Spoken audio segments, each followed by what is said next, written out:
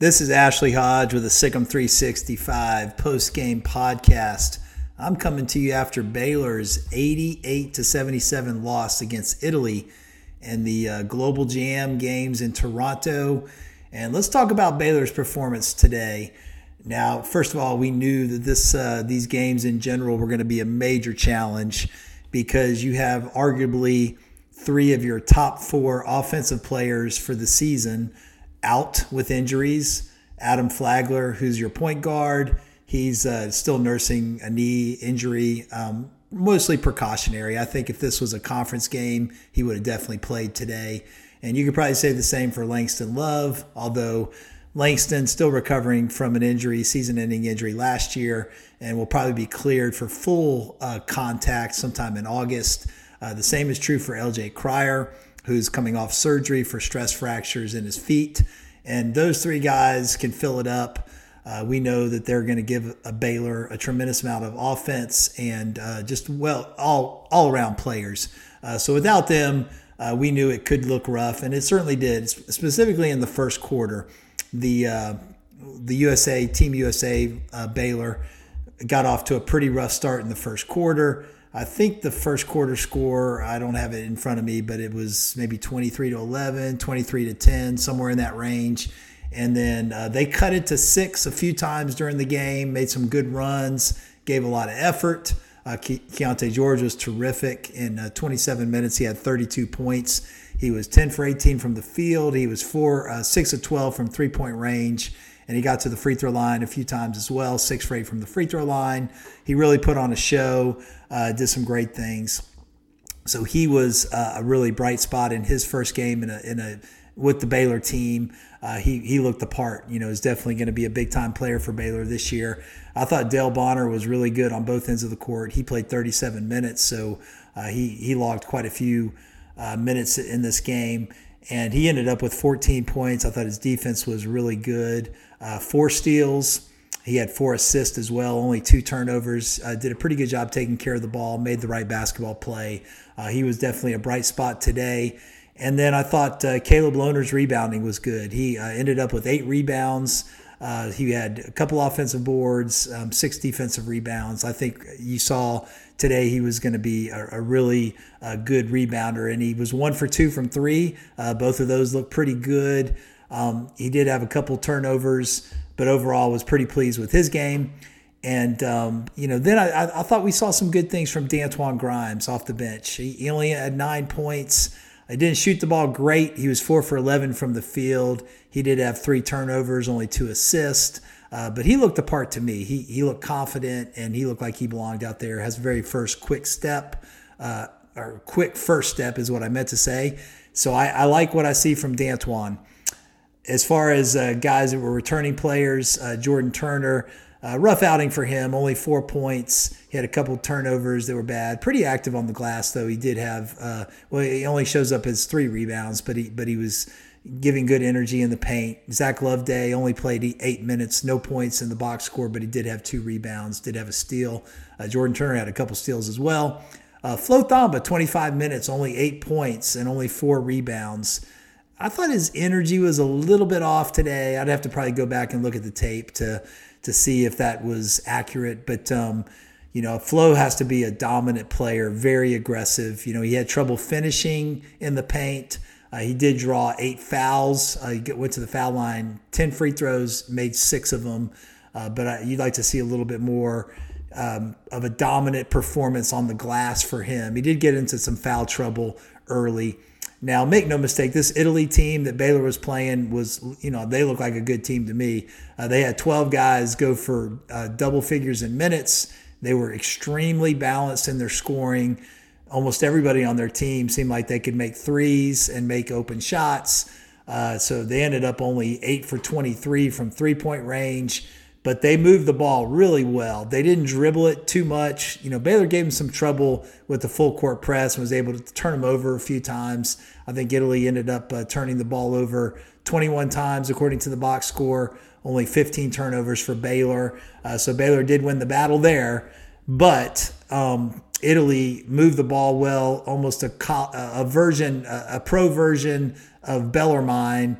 the college team in the United States that is kind of famous for not dribbling, and they just move the ball around by passing it, and that's what Italy did. And they got open looks. They were able to find the open man, lots of points in the paint. They converted at a very high rate inside the arc. They were 24 for 42, so 57%. That's a high percentage. And Baylor was only 42% on 2-point field goals, so not as good for them in that area. Baylor did get 3 more 3-point field goals than Italy did. So they, thanks in large part to Keontae George there. Keontae made 6 of those. Jalen Bridges, not the best debut for him in a Baylor uniform. Would love to see a lot more aggression from him. 19 minutes. He did have foul trouble, had 5 fouls. Only 3 points for him. He made a deep three, straight on.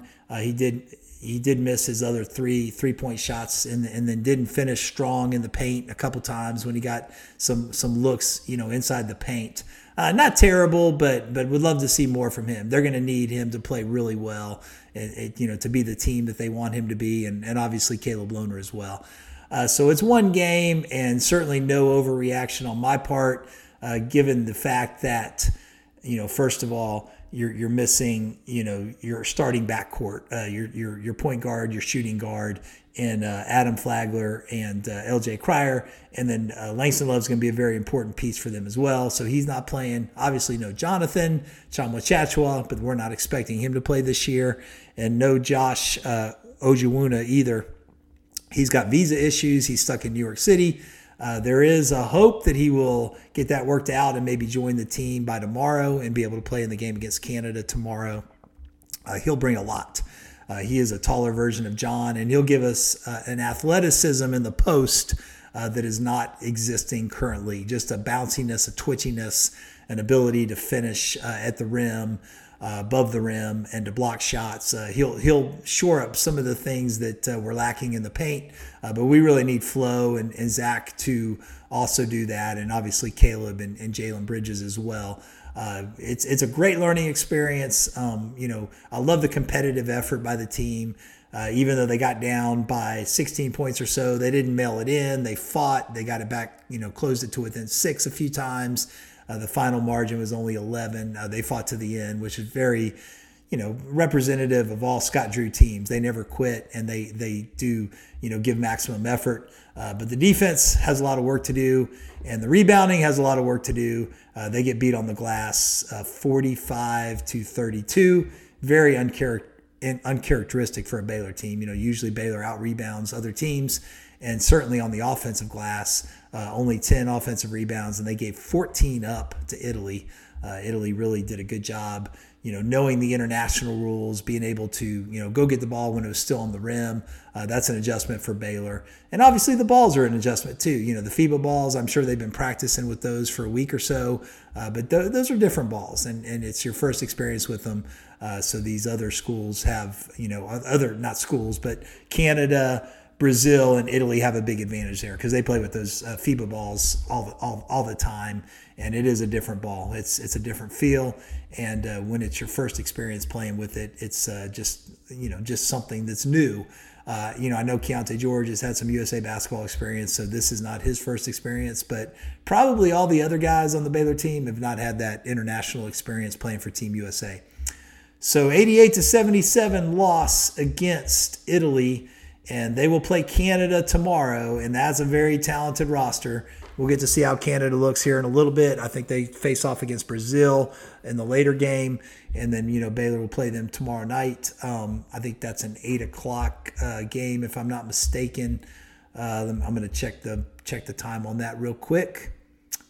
Yes, it is 8 o'clock Central Time.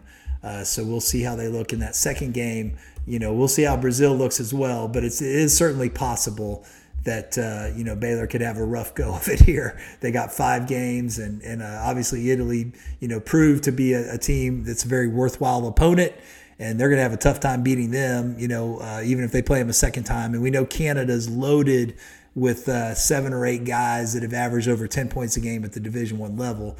And for Baylor, you got one guy that is really a proven commodity, and he's a freshman, Keontae George. As far as being able to score the ball, obviously Dale Bonner, Flo Thamba, Jalen Bridges, and Caleb Lohner are all guys that have played at the Division I level, but not known for averaging double figures in scoring. They've certainly great players and bring a lot to a team, but this is a Baylor team that's going to rely on its backcourt to do a lot of scoring. And you got Adam Flagler, LJ Cryer, and Langston Love out of the picture right now, and it showed today. But Keontae was terrific in his debut. Dale Bonner played well. We got some good minutes from D'Antoine Grimes. Great experience for this team. Hope they definitely take some positives from this effort and get ready for Canada tomorrow on the short turnaround. And I'll do a podcast tomorrow after the game against Team Canada.